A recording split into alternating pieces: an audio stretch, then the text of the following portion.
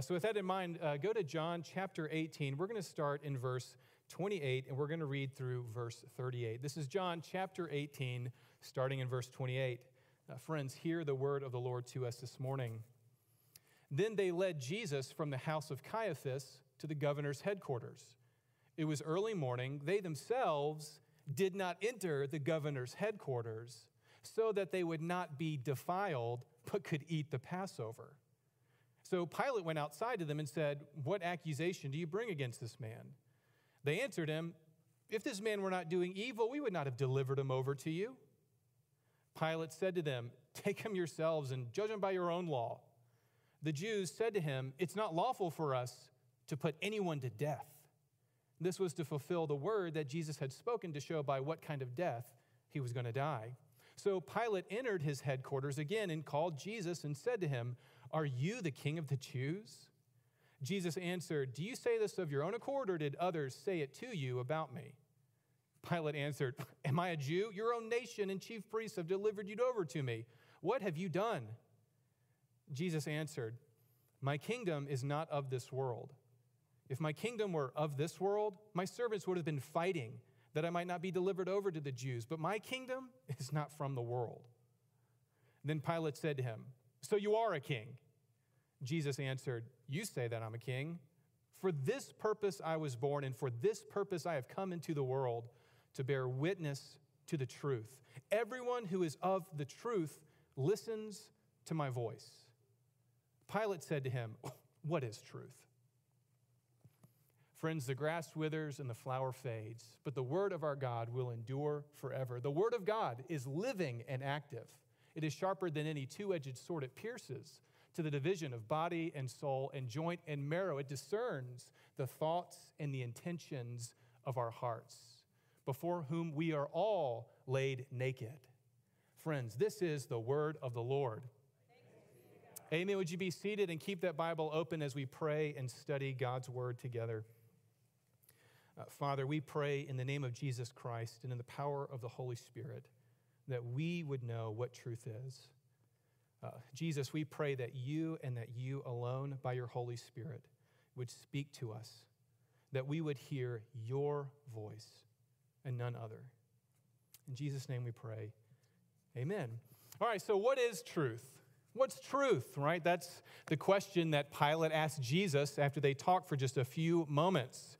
It's the question that Pilate asks, and of course, it's still today, right? The question that many of us and a lot of people are asking today. But friends, what I need you to see this morning is that to understand how to answer that question, what is truth? You've got to understand a little bit about the world in which Jesus inhabited, all right? So think about that for a second. What was the world like when Jesus was alive walking around in Israel? What was the world that Jesus inhabited? What was that like? In that context is going to help us understand what is truth. Well, let me unpack that for just a second. The world that Jesus inhabited had three things I want you to notice in this passage that sort of define the milieu, the time that Jesus was living. The first thing that defines sort of the world that Jesus inhabited is there are people who are full of hypocrisy, and they are primarily religious leaders. All right, so that's the first thing you need to know about the world that Jesus lived in. There are plenty of religious hypocrites, right? We see that right there with the delegation of the Jewish authorities who lead Jesus to Pilate in order to murder him, but they don't want to enter Pilate's house. Why not? Because they don't want to be defiled so they can take part of the religious feast later that day. Plotting murder and also religious activities. So the first thing that defines Jesus' world, right, is religious hypocrisy. The second thing you need to recognize in this passage that defines this world, this time in life, was that there were silent and intimidated followers of Jesus. Where are all the apostles right now in our story? They've all primarily abandoned Jesus and run away, right? Peter has denied 3 times after talking a big game, and we only really get hints that John is still sort of lingering around, but he certainly doesn't want anybody to know that he's associated with Jesus. So the second thing that sort of defines the era that Jesus is living in is there are religious hypocrites everywhere, and then the people who claim to follow him, they're all intimidated by the world, intimidated by the religious hypocrites, and they're all silent. They're MIA, right? They're all missing in action. Where are the apostles? Where's Peter? Peter's hiding in some back alley of shame. We won't know the end of Peter's story till the end of the Gospel of John when Jesus reminds him that he's still back on the team despite what he's done. All right, the third and sort of the last thing I want you to see in our passage is that another mark of the world that Jesus inhabited was that there were worldly, godless people who saw truth as really a power struggle between groups of people, right? So truth was not something ultimate that they could achieve, right? It was power dynamics. Or perhaps truth was unknowable. What is truth after all? And then, of course, the world also, on a very profound level, was just, apathetic towards what truth was. See, this is who Jesus is talking to, Pilate, right? Who really, his worldview is not concerned with truth. Pilate's worldview is concerned with power dynamics. How do I maintain my position in power and work my way up? And how do I appease these religious leaders so that I can maintain my power dynamics? And when Jesus starts talking about truth, what does he do? I mean, he almost sounds like a postmodern English professor in a city, right? He says, what is truth? Let's deconstruct that. Well, the reason I mentioned those three people, and I think you're getting my point, right, is that the world that Jesus inhabited is really what? It's really just our world. Right? Our world today is full of religious hypocrites. We're full of people who are greedy, and they use religion as a prop to prop themselves up and look down on others. We see religious leaders use their positions of power to promote their own brand instead of the gospel of Jesus Christ. It's easy to see a world that doesn't see ultimate truth. It sees power dynamics, and it sees everything through a lens of power struggle. And of course, it's easy to see a bunch of silent and intimidated followers of Jesus Christ, of which, I'd put myself in, right? Anyone else feeling silenced a little bit? I can't hear you for some reason. You've got something on your face. I heard that one. So what is it that Jesus has come to do? If that's the world that he lived in, what is it that distinguishes Jesus from all of these sort of disparate groups of people who are all sort of missing the mark, although they think they're getting close to it? Well, sort of in all of the rabble of all these different groups, right, we hear Jesus speaking. And what does Jesus say? Look at verse 36. Jesus starts talking again, like he has for a long time, about his kingdom. He says that there is another way of living. There is another way to view life itself. That the things that are broken in this world, God is not overlooking them. He's not ignoring injustice. God is doing something about injustice because God is justice itself. God is the truth itself. These things spring from his character. And fundamentally, what our problem is, right, is that we have sinned against a holy God. And because we cannot love him, we can't love each other. And so what Jesus starts preaching, of course, is a new way of life, the kingdom of God that offers salvation for all kind of people like Pilate and people who are religious hypocrites. One of them wrote half the books in the New Testament. Paul was a religious hypocrite until he met Jesus Christ. See, Jesus is speaking to a world a lot like ours. And Jesus is preaching something called the gospel, right? Which you remember, how do we define the gospel? This is just a basic summary, right? The gospel's two simple messages. What are they? Cheer up. You and I, we're worse than we think. But cheer up. You and I, we are more loved and accepted in Christ Jesus than we dare imagine. See, friends, this is the message that Jesus came preaching. He came preaching a message of repentance. Every one of us needs to repent of our sin. Every one of us needs to turn not on our own understanding, but on to God, our Creator. You see, this message goes for men and for women, for Jew and Gentile, rich and poor, young and old, right and left. The gospel is for anyone who would call upon the name of the Lord. They can be saved. You see, the kingdom of God that Jesus is talking to Pilate about, right? It's a way of living that shows us what it means to live not for our own glory, but for the glory of God. It's a way of living that shows us how to be reconciled to God. It shows us what it means to really love our neighbors as ourselves.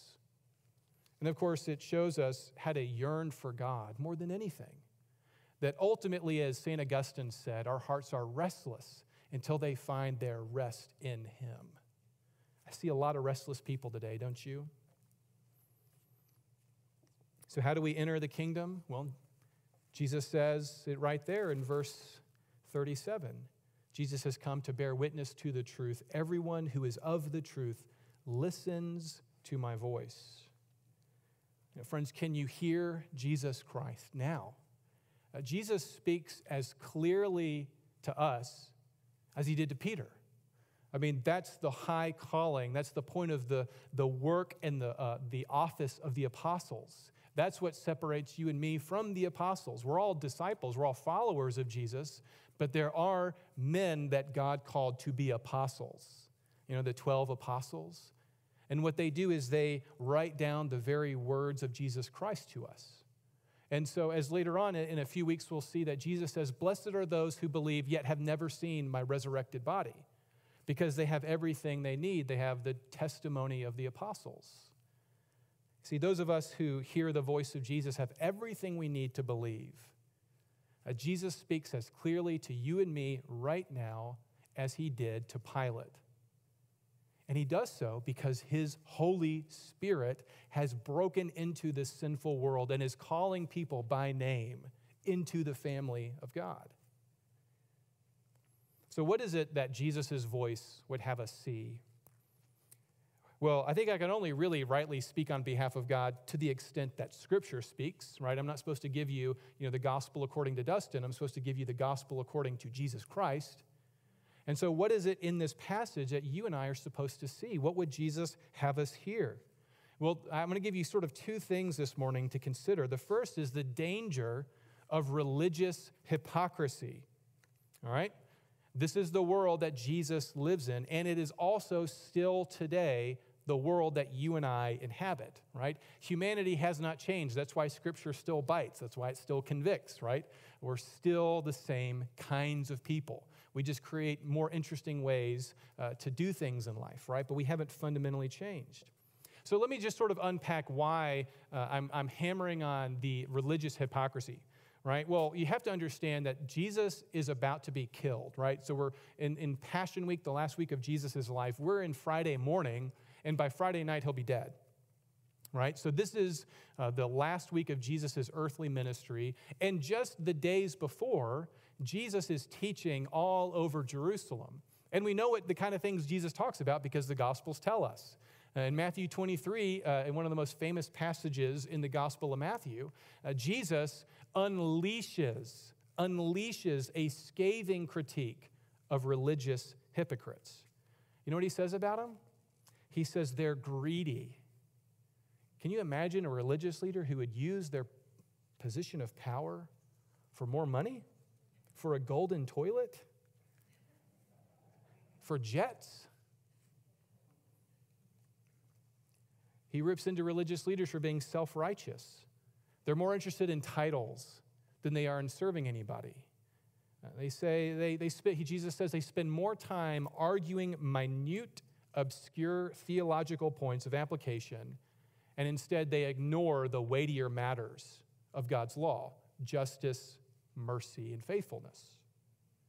He says they're proud and they're condescending. And he says they are more effective peddlers of their personal brand and their own pride than they are of the gospel of grace and truth. Matthew 23, verse 25, he's speaking to these people. He says, "Woe to the scribes and Pharisees, you hypocrites."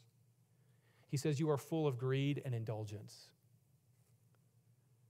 Earlier in verse 6, he says, they love the place of honor at the feasts, and they love the best seats at the table. They love it when people acknowledge how important they are. And he says, outwardly they appear righteous, but within they are full of hypocrisy and lawlessness.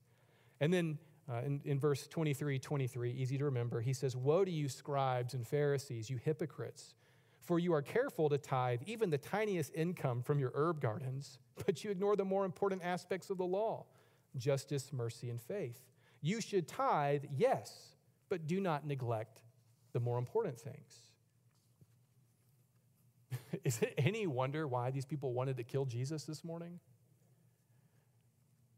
What was the world like that Jesus inhabited? It's kind of like ours. Of course, the reason I mention all this is because John wants to highlight the hypocrisy that's going on in our passage, right? That's why verses 28 through 32 exist, is because these religious leaders have plotted murder. They're planning on killing Jesus because he dares to call them hypocrites. And what they do is they bring him to Pilate because, they don't have the authority to actually execute Jesus. So they try to get him to get executed by Pilate. And so they arrange this whole early morning meeting with Pilate. And there's all kind of fascinating things that you can learn about the Roman world, like, Roman centurions and the officials, they would have started their morning around 5 a.m., and they would have been done by around 10 to noon every day. Sounds pretty good, right? It's good to be a Roman back then. Now, that explains why they're here so early. They come early in the morning, and what do they want Pilate to do? They say, hey, we brought him to you. And Pilate sort of humiliates them. Certainly Pilate knew what they were doing, right? Because remember, some Roman guards came and arrested Jesus. Do you remember that the night before? There were Roman guards, so clearly Pilate knew that they wanted to put him to death. But Pilate just can't help himself. He just loves power dynamics so dang much. You know what he does? Is he humiliates him. He says, oh, what are you doing here? And they're like, we've already told you. Like, we wouldn't have brought him to you unless he was doing something bad. And then to further humiliate him and to remind them, they're under his thumb, he says, well, you take care of him. And they're like, this guy, who was his mother, right? And of course, the context, the reason that John is mentioning all this is not so much to highlight Pilate in this moment, although we do learn a lot about Pilate. It's really to highlight the hypocrisy of these religious leaders who are willing and plotting murder. They're trying to kill Jesus, but they refuse to enter into Pilate's headquarters, his praetorian in Greek, right? They refuse to enter the space because they want to take part of the Passover feast. So they're still planning on going to worship that evening. They still want to be a part of the religious community, but inwardly they're full of what?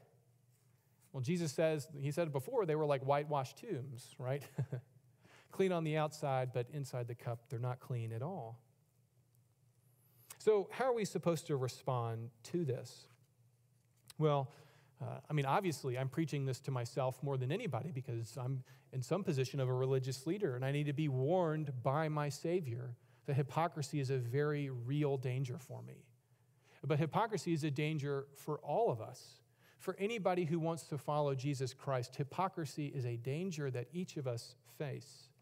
It doesn't make any of the statements of Jesus untrue. I think this is an important thing. Before I talk about hypocrisy, I want you to know that in Matthew 23, Jesus says something pretty profound. Even though he's ripping into the religious leaders, he doesn't do what we may think he's going to do. There may be a part of us that says, well, really, Jesus doesn't care about the rules.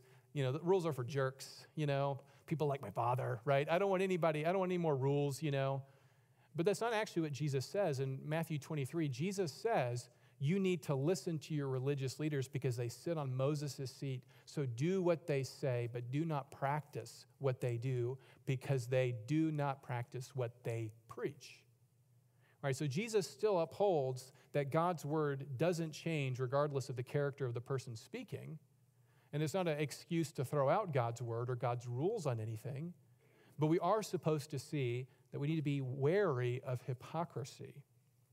So how would you and I struggle with hypocrisy?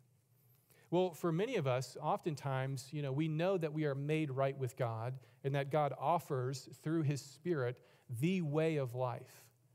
But oftentimes, instead of that continuing to make us more and more humble and dependent on Jesus Christ, often we use that as a way of looking down on other sinners. Oh, they're just the worst.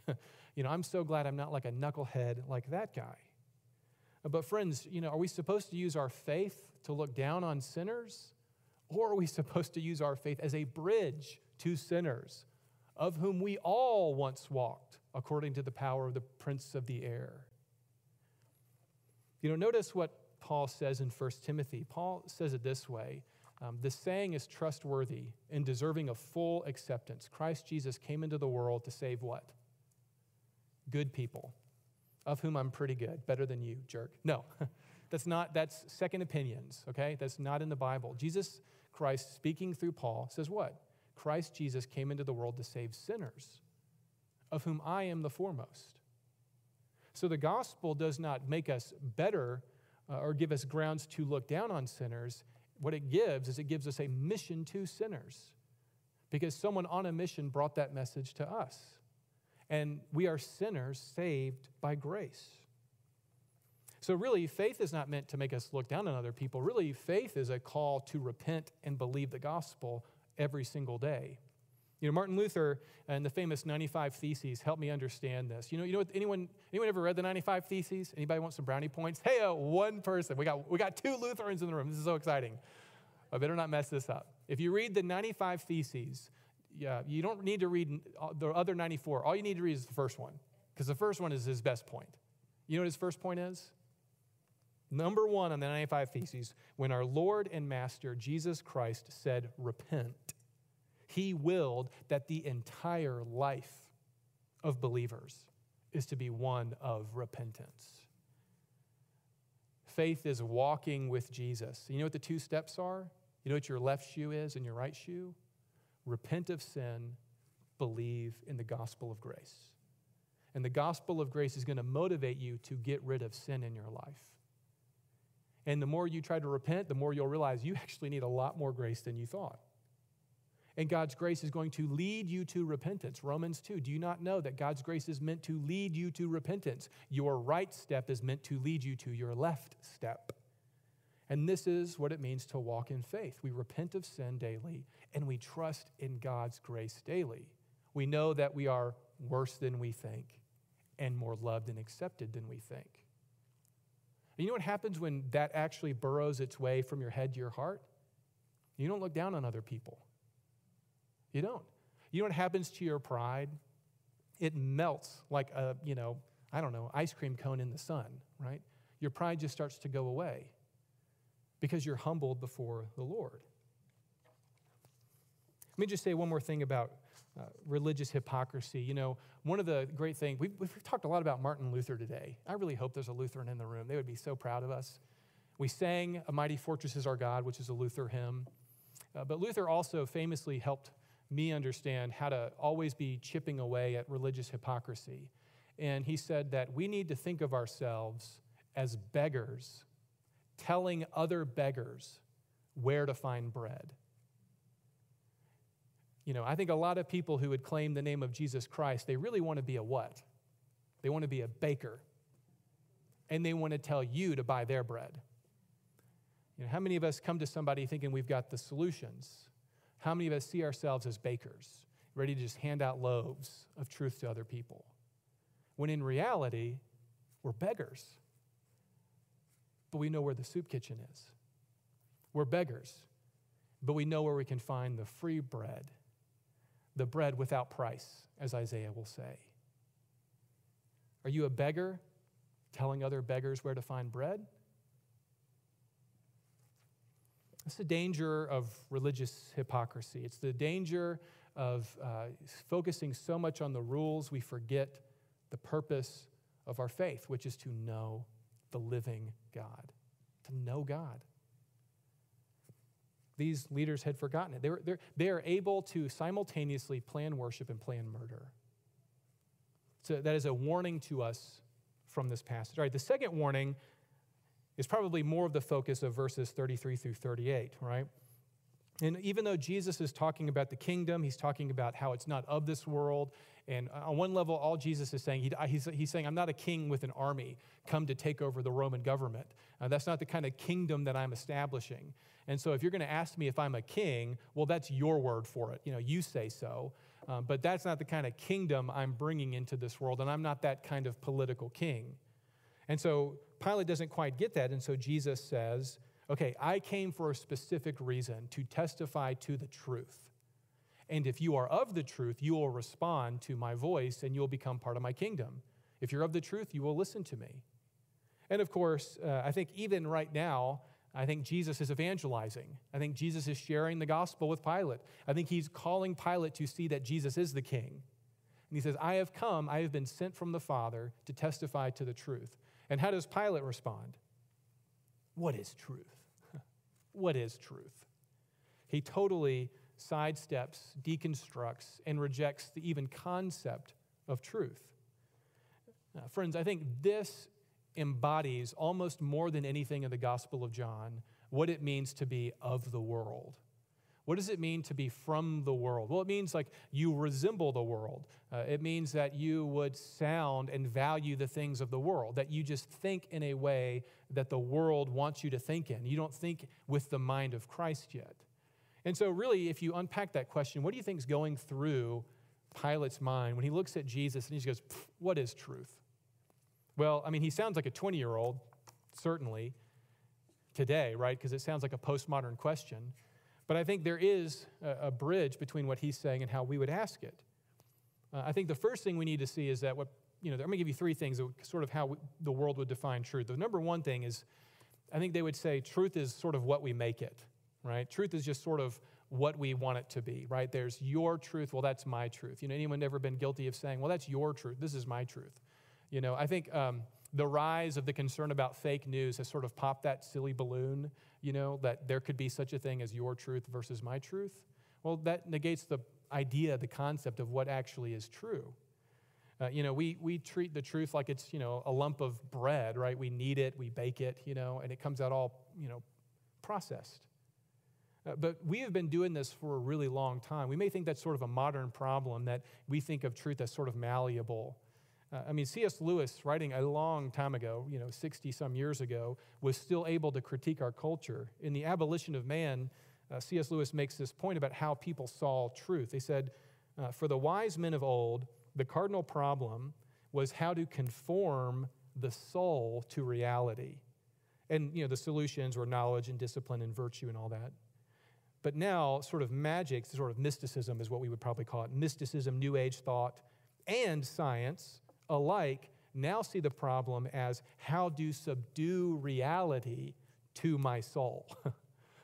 So instead of seeing truth as something that I'm supposed to conform and become a part of, now I am trying to conform reality based on my feelings. See, this is C.S. Lewis talking decades ago, but the problem still remains. Today people, they just want to make truth into what it is. They want to treat it like a lump of, leaven and bread. So I think there's a hint that that's what Pilate means. What is truth? Truth is just what you make it, buddy.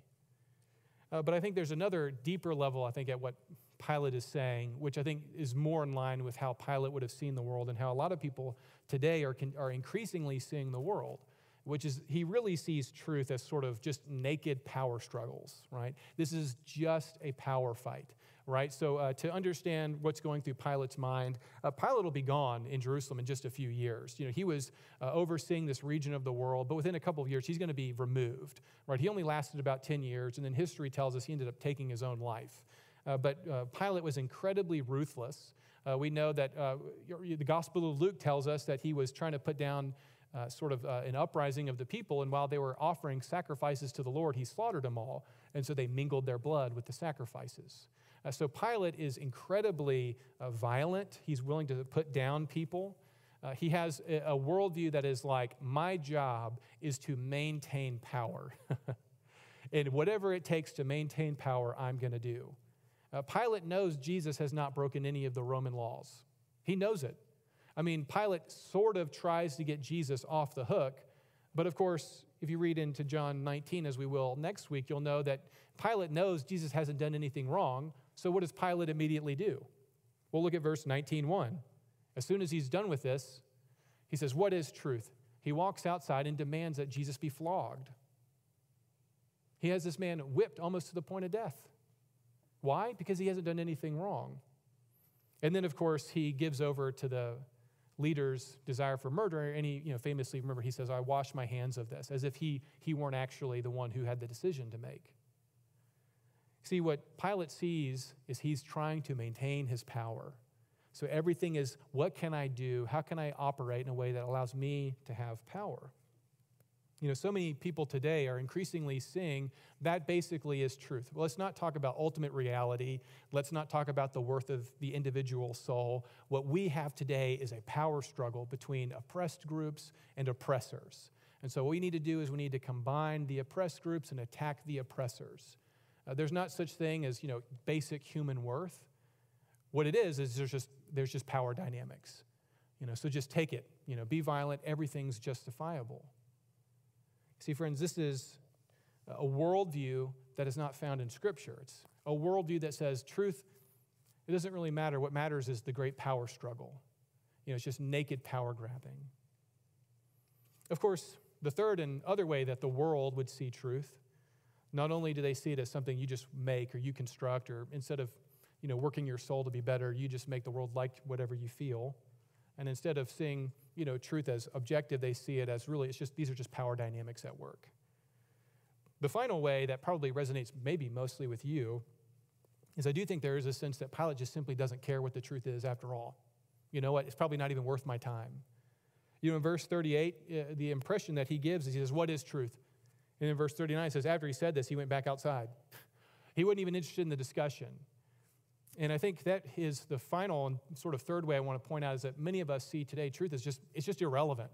Who cares? It's too abstract. That's your perspective. You know what? At the end of the day, I just don't care. I think the guy who put his point so much on this is a writer for The Atlantic named Jonathan Rauch. And he was talking about how he sort of deconstructed his faith in God. And he said this about how he came to just basically see that he doesn't really care about truth. He said this in The Atlantic. He said, I used to call myself an atheist, and I still don't believe in God. But the larger truth is that it has been years since I really cared one way or another. And here's his point, I'm an apatheist. He says, I'm not an atheist. I don't disbelieve in God. I just don't care. I just have apathy. I don't care. I'm an apatheist. He's not alone. Baylor University did a religion survey in 2011, the Baptist school down in Waco. And in their religious survey, they found that 44% of Americans said they spend no time seeking eternal wisdom. Lifeway Research found a few years ago that almost half of all respondents said they never think about whether they will spend eternity in heaven. It's not that they don't think about whether they have earned heaven or not. They just don't even think about it. You see, it's not that truth is important, it's deeply irrelevant. See, those are all the ways that I think we can interpret and understand what Pilate is saying. Truth is what you make it, buddy, and I've got the power and you don't.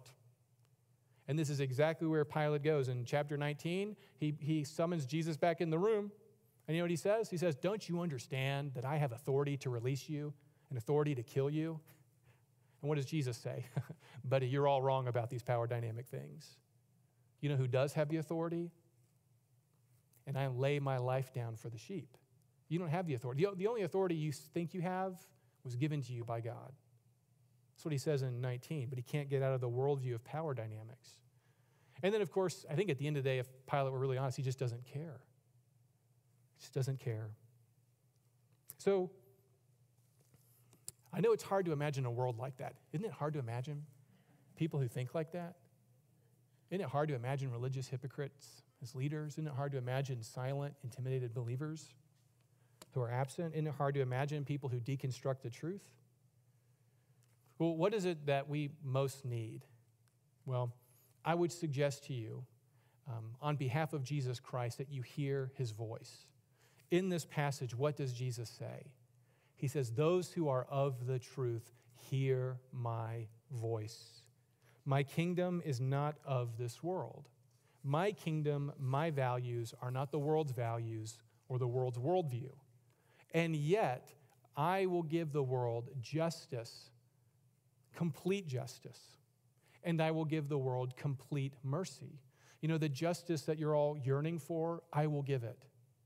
And the mercy and the reconciliation and the forgiveness and the mercy, I will give it.